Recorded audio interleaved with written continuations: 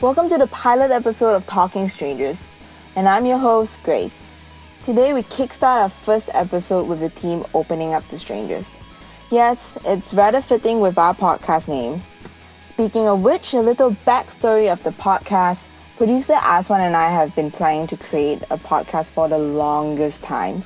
And not just any podcast, but a podcast about human beings sharing their stories and discussing about things that all of us can relate to. This episode features Joe Kit Yong, curator of Faces of KL. Joe is a super enthusiastic kid who is so brilliant, opinionated, and so much to share that most of the time it left me speechless or laughing at his impressions of old people. Also, somehow there was a lot of mention about crying on the streets. You'll know why later. He tells us about his experiences of people opening up to him, which has helped him as a person and as someone who runs a well-known Facebook page.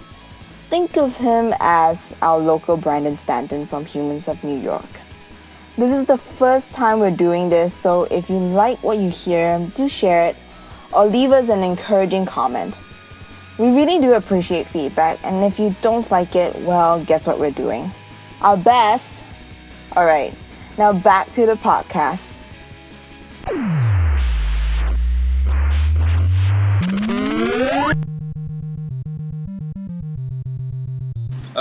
Faces of KL was started because I wanted a claim to my fame. So what happened was I saw Humans of New York and it was amazing. We all know Brandon Stanton, bloody amazing, and I saw all the other people doing it. And I was like, wow, this is so amazing. And I want to do one for myself. So I told my friend, this was back in 2013, late 2013.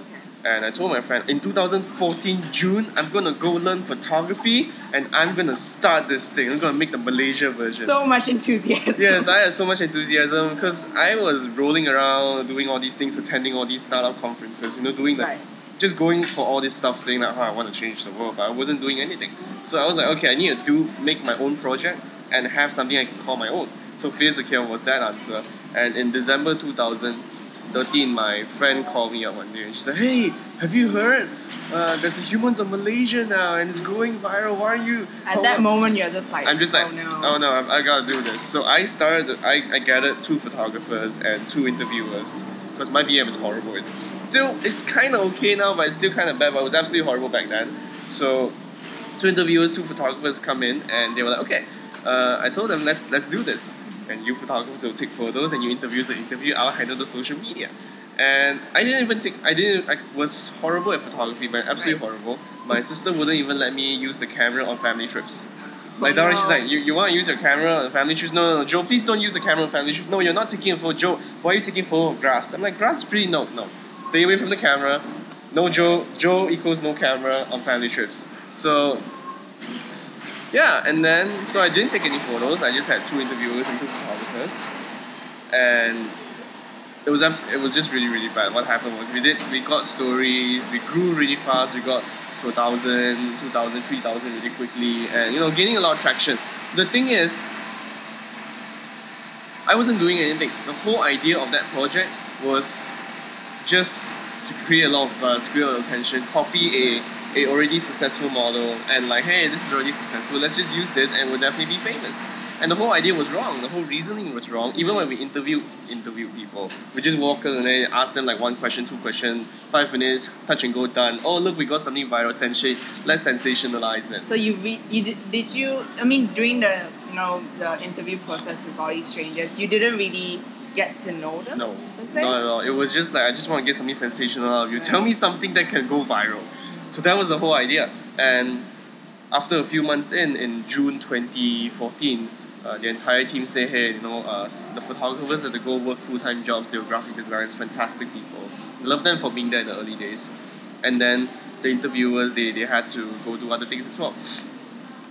So after they left, and I was just sitting there, I'm like, shit, what am I gonna do about this? Like, there's no...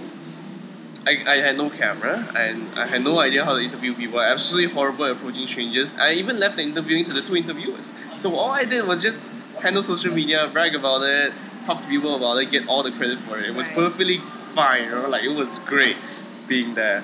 and suddenly it just all came down on me. Like, So everyone basically left the team. yes, and you were on your one-man show. yes, and I do understand where they came from. I really do understand, and I really do respect them for taking that move back then. Because after they left, I was like, shit, I gotta do something, and I was ready to shut the whole project down. Wow. I was like, yes, I'm not gonna do this anymore. Like I had my fair share of fame. You know, we were on the newspaper and all that. And I was like, okay, I'm good. I can quit. I can just leave, pretend it never existed, sweep it under the carpet. And then, but my mom didn't want to do that. So my mom was. She came to me and she's like, hey, what happened to your Face of Care project? I didn't see you running for a month. Why nothing happening? I'm like, mom, my photographers left, mom. And she's like, oh, then why don't you take photos yourself? I'm like, mom, my photos are horrible. She's like, no, that's not right. And the second day I had an event and she called me and she's like, hey, I'm out of your uncle. My uncle's a professional photographer. All right. And she's like, I'm out of your uncle. We're gonna get you a DSLR. And this is crazy, and because my family There's isn't hope. Yeah, my family isn't really well to do per se, but my mom was just so hell bent on making sure that I would continue on something that I started. That's such a great support system. Yeah, I know, to it's have. absolutely crazy. So Is she your number one fan? yeah, she's been there for every speech and every presentation. It's absolutely insane, and I really appreciate her support. And yeah, so she got the camera, and I came home. There was the camera, and I'm like, okay, wow, now I have no What do I choice. do with it now? Yeah, now I have no choice but to do something with it. So the day after that, this all happened really quickly. And the day after that, I had a friends gathering. I went to the gathering. I had a hangout with some friends and all that. We're like, hey, and then I brought the camera with me because I just told my mom, I'm gonna go out and get some stories on the streets, and I just like try to shut her out. And hopefully, I could sell the camera and give her back the money. Right. So that was the plan. So I went out. I told my friend I'm gonna hang out with them, and we went out and blah blah blah blah blah. So I was on the train. I was at the train station trying to take the train to meet up with a friend at 7 p.m. So I went to the train station. I went there and I was waiting for a train. This old uncle comes to me and he's like, "Hey boy, where's the Pasaraya train station? I'm like, uncle, there's no Pasaraya train station, uncle. Where do you want to go? So we debate and chat, go back and forth about train station names for 10 minutes until the train comes here. And turns out he wanted to go to Plaza Rakyat LRT station. So we got that settled and we chatted and I was like, hey, maybe I could use this uncle, get something sensational out of him, shut my mom out and continue the page. So that was the plan. So I chatted with him and we talked. And then I was kind of desperate and really, really inexperienced with generally how to approach strangers. So I just went, I was really, really stupid. I asked this downright stupid question. I asked him, uncle, how old are you? He's like, Wow, what a good opener. And he told me he was 80. And this uncle, he told me he was 80, but he insisted not to sit down in the train. Right. So I'm like, okay, this uncle is the deal, you know, he knows his shit. So I'm like, okay, uncle, if you're 80, are you afraid to die, uncle? That's a question you would ask Yes. every old person. I know, Sure. yeah. So I asked him that. I asked him, uncle, are you afraid to die? And blah, blah, blah, blah, blah. And he responded. Hold on, let me try and get the response. Oh, But roughly, the response was, look me dead in the eye and said, like, kid, I'm 80. You know that. I'm like, yeah, uncle, you're 80. He's like, most of my best friends are already dead. oh And no. I'm like, yeah. He's like, I just put one in the casket yesterday, and to be honest, if you reach my age, son, you're not afraid to die. You're waiting to die, and you know my kids are in Singapore. They're happy. Sometimes they come visit me, but everything's great. And to be honest, I'm done with life here. Right now I'm waiting to die, and I'm like, okay, uncle. So since you're waiting to die, and you got such a long life. What was your happiest memory throughout your entire life? You know, you got 80 years to talk about. I was in for a long conversation. Right. And he looked at and he said, realizing that the woman that I fell in love with when I was in my early 20s loved me back as well. Wow. And that was the same woman that he ended up marrying and became his wife, his late wife who passed away and all that. And I was like, so in that moment, I was like, shit, this is a story. Mm-hmm. Like, this is a moment where I felt like, oh my god, I want to tell the whole world about this super cool 80-year-old uncle that met on the train and he was waiting to die and all that. And I'm like, oh my god. So that rush stayed with me. And I remember going to the train station corner and I was like tearing up. I was like, oh my god, this You uncle were looked at me. tear- Wow. And I went and I went home, I wrote about the story, and then that rush stayed with me and I realized that, so this is what it means to run the page on the right track. So you finally found meaning Yes, into that- doing this. That the idea was that there were a lot of fantastic stories and that, you know, we have a responsibility to tell it. And then, it's not about taking KL at face value, because KL is a fantastic... people used to look at KL and say, wow, this is a fantastic place. We will look at KL as like, it's such a boring city. It's not like New York. If you do it in New York, it's easy. So many weird people in New York. Yeah. Like, weird people in KL, but trust me, KL is actually pretty bloody phenomenal. Yeah? So I found out that KL, and went on and talked with more and more people, and the rush just kept being revived. Like, oh my god, this is crazy person, this super amazing story. There's this guy, there's this woman who made me cry 3 times on the streets, and all that kind of different things. So yeah, and then Facebook KL grew bigger and bigger and bigger. Then I got another photographer somewhere along the way, and here we are. And so, has your approach in, interviewing people changed over the months that you started it? Definitely. So what happened in the early days when we approached people was we would just go easy, go to KLCC Park, Right. go to KLCC, go to the park, and there were tons of people smoking there. I'm not a smoker, but I just I'm just gonna suck it up and then go talk to them. Suck all that smoke up. So I went there, and it was easy. It's easy to just approach them because they're sitting there, they're smoking, they're trapped there with you. Right. So I sit down, and so in the early days, I just go up there, and if they're sitting down, I will be standing. I'll look down at them. I'm just like, hey, can I interview you? Just a quick 5-minute chat. That was the kind of shitty way to do it. And the whole conversation would involve me standing up, looking down at that guy sitting down smoking. Didn't work. Yeah. Slowly, I realized that okay, you have to get down to the same level as that person, no matter what level it was. So I went down to the same level, started sitting down with people, and from sitting down with people, I ended up squatting on the side of the streets. And at one point, I was sitting on the floor at the KTM station with a musician whom I thought was really broke, but actually was really rich, which was quite a surprise. And I was sitting there, bright orange pants. Wow. And just white shirt, and everyone walked past looking at is this some social project? Why is this boy dressed so well? So yeah, and it's that I think is the biggest change like that, just going down to the same level as that person.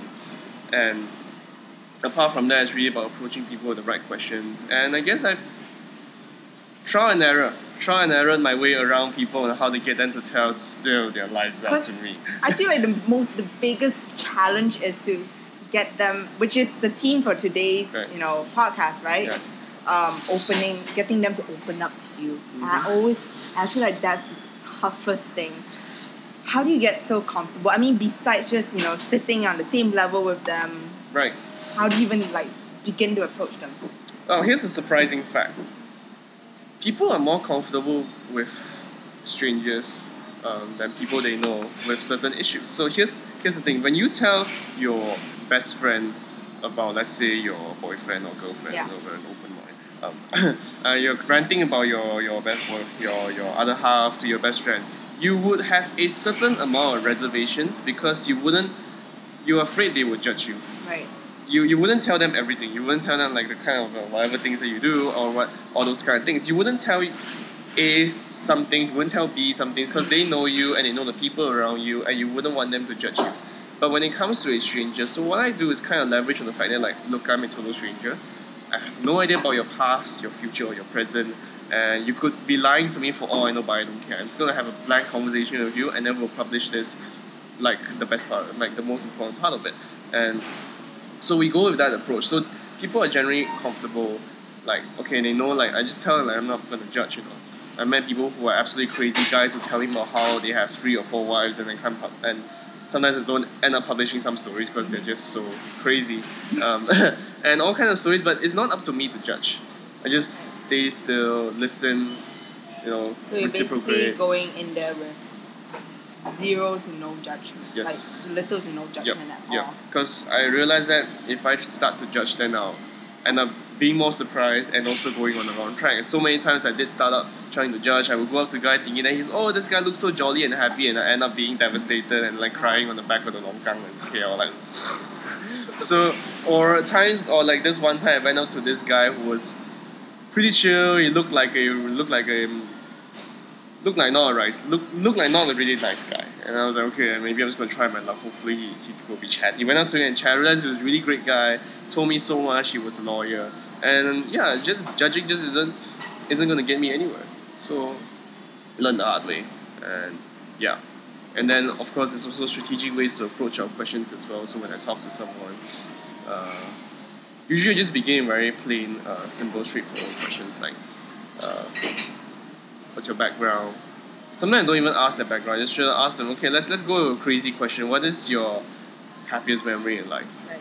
and then like your happiest, proudest moment It's of kind of yourself. like Brandon Standard's Yes, approach kind as of, well, right? yes, How much of how he does it has influenced you? a lot. I watch. I bet you watch like a Yeah, bajillion yes. videos of I him. I watch all his videos of his demonstrations, his on the street work, and it's about learning from him and then also developing on top of that as well. Because he's working in New York, Yeah. but the culture is different, and I'm Is working it in Malaysia. different though? Is it that different? To a certain extent, yes. Because of course, there's some issues in Malaysia you can't talk about. That's that to begin with. But isn't and- being just a human being a universal thing? Yes, of course, that's that. But then you can see like how Brandon could just walk up to any stranger in New York Yeah. and just like, hey, can I grab a photo? Okay, shoot, thanks. But whereas in Malaysia, there is People a bit more reserved. a little bit more reserved, but also a more strategic way of approaching it as well. Have you ever been rejected? All the time. Yeah. Or rejected. Like, what's the ratio? In the beginning, it was about rejection was about 80 to 90%. So I would go out and talk. I would get top 10 people. 9 of them would just like no, don't take my photo. And then maybe one would be really nice, or just be at the moment like, oh my god, I want to tell someone about this something, and that happened to be that. And it's about being strategic with Malaysians, Asians in general, because Right. generally we were not raised with a culture of having a photo taken, or That's with true. a culture of being blatant with someone, because we're used to bottling everything up in our culture. So when approaching Asians, I go up to them, and it's been very funny reactions. This is most reactions most of the time. They don't say no. I walk up and say, hey, can I take your photo? I walk to them and say, hey, can I take your photo? You look great. I love your earrings or whatever. And they're like, okay, I'll take your photo. They think I'm asking them to take my photo. So they end up like, okay, I'll take your photo. So this happens so much, all the time. People- Really? Yes, people think I'm asking them to take my photo. Do they not understand English? I know, because I guess maybe I speak a little quick because I'm anxious as well, Right. and whatever. So that's a general standard reaction. But then I'll talk to them and say, hey, can I take your photo? I want to take your photo. It's for this thing, and I want to talk to you. And it's just we just really want to have a conversation and like talk about what you're and all that stuff. So yeah. And then they say They either usually say- they say no or yes. Yeah, either they say no or yes. If they say no, then I'm like, okay, if they say yes, okay, great, let's just sit down and start chatting. Well, if they say no, then I'm like, okay, fine. There were times where I did try to push, and I realized that didn't really end well. If it's a no, it's a no. There was a time I pushed for it. I'm like, oh no, really? Are you sure? No, it's just a short conversation. No, fuck off. Wow. Has anyone actually cursed at you? Yes. Wow. Surprising, it was an American who cursed at me. Which I would want to ask. Yes. Foreigners, like you have tourists coming Yes, in, of course. like do you interview them as well? Yep. Are they more open to the locals or are the locals more open to the The locals are more foreigners? open. Wow. Yes, the locals are more open. I guess when you're traveling, you also have some reservations as well as talking to strangers in another country. Really? I Yeah. would think that they would be more. Surprisingly, yeah, I know. In the beginning, I also tried approaching tourists more because it was like cheating. Yes. It's easy, let's go up to a Caucasian and like, hey, talk to you. Yeah, sure, talk to me. I'm gonna tell you all about Europe.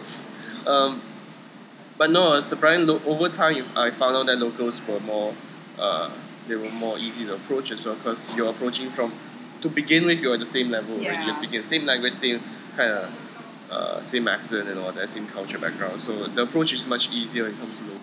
So- And so those who actually said yes, Yes. they know that they're going to be published on this Yes. Facebook page. Yes, Okay, so you I explain to them. yes, I usually make it clear, then I break it down, and I'm like, okay, it's going after the conversation, I told them, okay, it's going to be on the page, and Do you like later on just message them and say like, hey, you're published, or are they aware? Like, later not on? really, because I don't want to make any guarantees to publish or anything. So did they actually check back on the page? Do you get any responses back after that? Yes, Like, surprisingly I do. I get quite a lot of responses. Sometimes people will message me, hey, thanks for publishing, blah blah blah. Short ones. Or people. Sometimes I get friend requests on Facebook. I don't know how they track me down.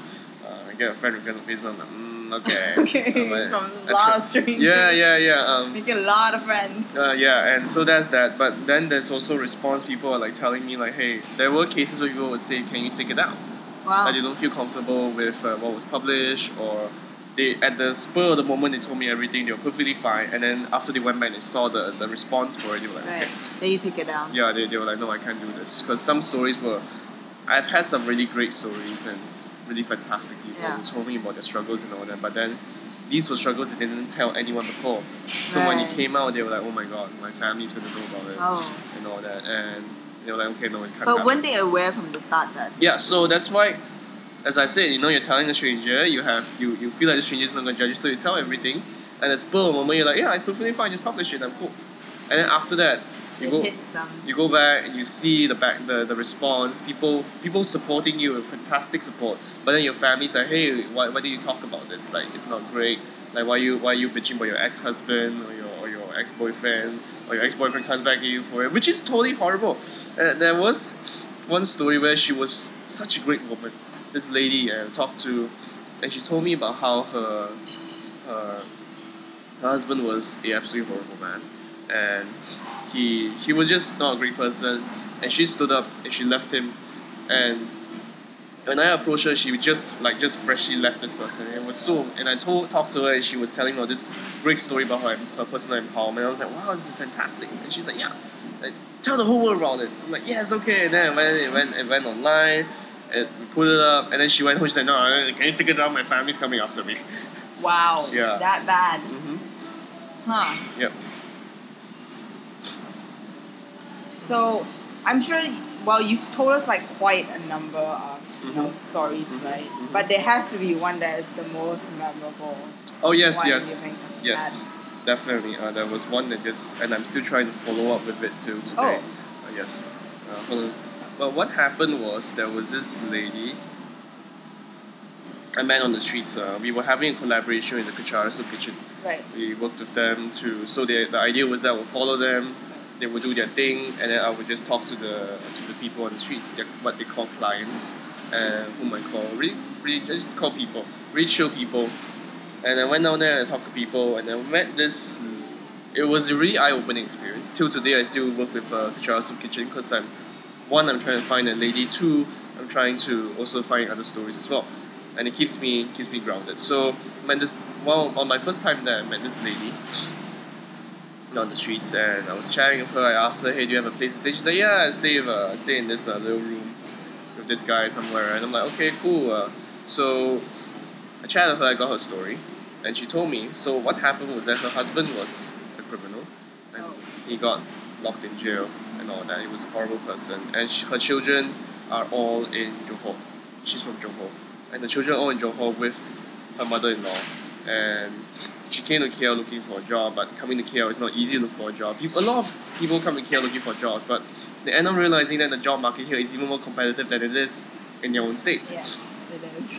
KL is horrible. She comes here thinking that she can get a job, get some odd jobs, but the jobs don't really last because she needs to constantly go back and check on her children and whatsoever. So it becomes really tough for her, and so her jobs don't really last and all that. And the economy being bad, so she's working on and off, odd jobs, on and off, and sometimes some jobs give her a place to stay, sometimes the job doesn't have a place to stay, then she'll end up sleeping on the streets. Only up to recently, she met this guy who's a really fantastic guy, and then she stays with this guy who's kind of like her new boyfriend, something like that. Okay. So really cool guy. They're both really cool people, and she's just working on and off and all that. But the thing is, I asked her like, so what do you tell your kids about what happens in KL? And she's like, they don't know. They don't know a single thing that's happening right now in KL. What they think that's happening in KL is that she's working a stable job, that she has stable income. So she sends money back every month because she needs to make sure the children get all that, because the children are very young, they're in primary school. Sends money every month, and she tells the children like, just everything's fine. Mommy has a fantastic stable job. Her kids think she works in a restaurant. Right. That she has a very cool boss and all that. And there's this huge story. And I asked her like, why don't you tell your kids the truth? Like that it's not easy in here. That money isn't hard to come by. Like, why don't you just tell them your struggles? I mean, they're like 12. They should be a little bit old enough to understand. And she's like, she just looked at me and she's like, how do you muster the guts to tell your children that you're homeless? That to remind them that when they go to school, their mom doesn't have a place to sleep in KL. How do you tell your children that? Then I was speechless, and she's like, I don't want them to grow up thinking that their mom is a bum on the street and alcoholic alcoholic or whatever. I don't want them to associate me with those kind of people on the streets. I don't want them to know that I'm that kind of person. I want them to know me as the proud and strong mother that I am, who makes money for them, who wants to make sure that they get the best growth, and that they don't need to know how I get the money. As long as they get to grow, as long as they get to learn and go to school like normal children, like having a normal family, and everything's fine. And I'm just like, shit, this is crazy. That's a very noble thing to do. Yes, and I'm just like, this is insane. So I posted up a story, and people came around it. All the videos they came around, they say, hey, I have a place to work and we want to get a job for this lady. I have a vacancy in my place. I can give her a job. She can even stay in the shop, not anything. We want to give her a space. People came, and they were like, look, we could get her a job. We could even raise money for kids to have a stable education all the way. And I was like, this is crazy. And we have this whole bunch of people who are still in the message box. It's been well over a year, and I'm still trying to find this lady. Oh, you can't. We couldn't find her. After that situation, and the week after, I talked to the Charles Kitchen people. They keep trying most people, and they say they also been trying to look for her, and they couldn't find her. Last they heard was that something happened, she disappeared, went back to JB, Right. and then nobody's heard from her ever since. And I'm just like, That's pretty unfortunate. yeah, and there's this whole bunch of readers who came and they said, look, we could get her a job, we could get a place to stay, and we were ready to hopefully help figure things out together with her. That's pretty incredible. It just shows. Yeah. It's good that you were able to get this story out, and also I think it creates a human connection Yep. between the people they interview and also the people that are It's quite surprising that people are so supportive, even on online after they're probably very touched about this, Yep. and also it's just that human connection that you've developed, and it's a great thing that you're doing this right now. So I guess we just hope that. Are you guys still looking for her? We're still looking now. Anyways, we're still looking for the lady till today. I still try. I work with the Kachara Soup Kitchen team. I work directly with project managers. Fantastic guy called Justin Chia. He's a fantastic person. And him and I, we hang out every time. We ask him, hey, have you met the lady or not? And then he will say, yeah, maybe. And sometimes there are reports of people seeing her, Right. and then we get there, then we don't find her anymore. So we just, because I guess being her, she doesn't have stable jobs to begin with, so it's tough for us to track her down as well. So yeah.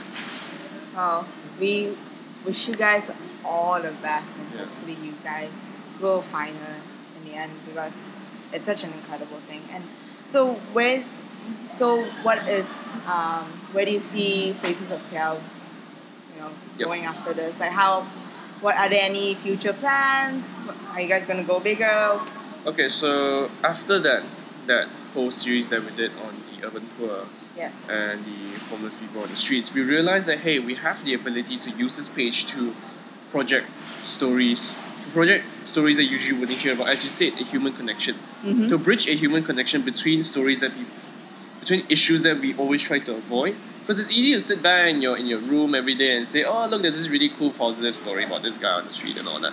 But how do we bridge the gap between more critical issues and people who are just sitting and chilling at home and just absolutely sick of the news, telling them like, oh, this horror, terrifying thing that's happening. We always get published the negativity of everything, like, oh, all this horror that's happening in Syria, there's all this thing happening in Greece, all this, the Paris attacks, Yeah. and all that. And No one's really doing anything. and it's easy to become so insensitive, desensitized about the whole issue. Like, oh yeah, just another bombing, just another 5,000 refugees escaping across the border.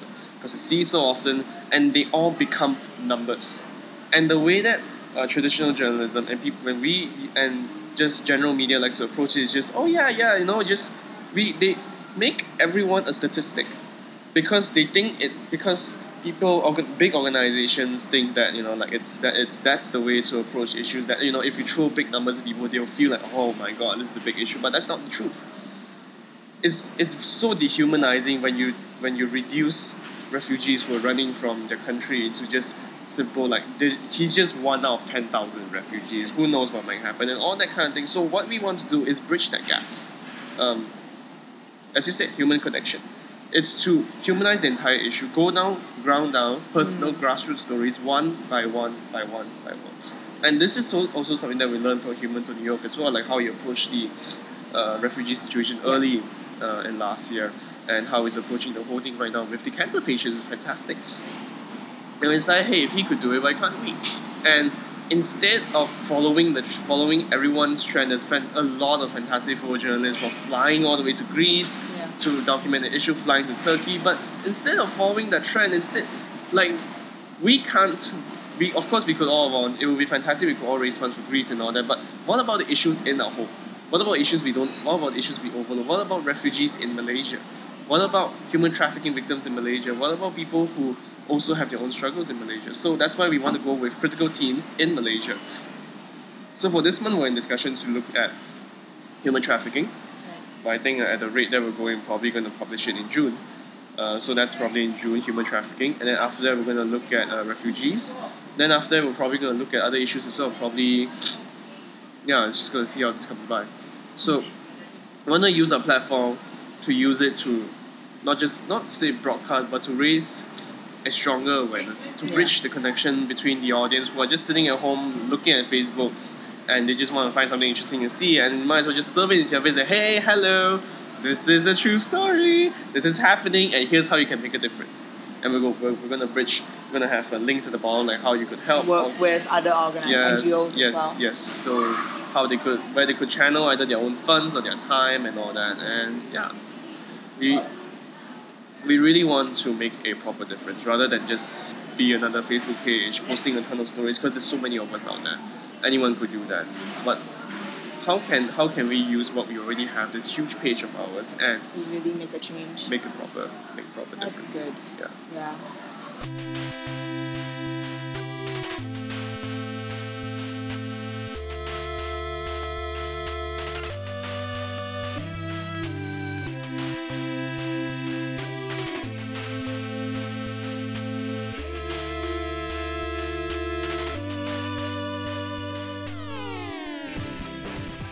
And that's it for our pilot episode.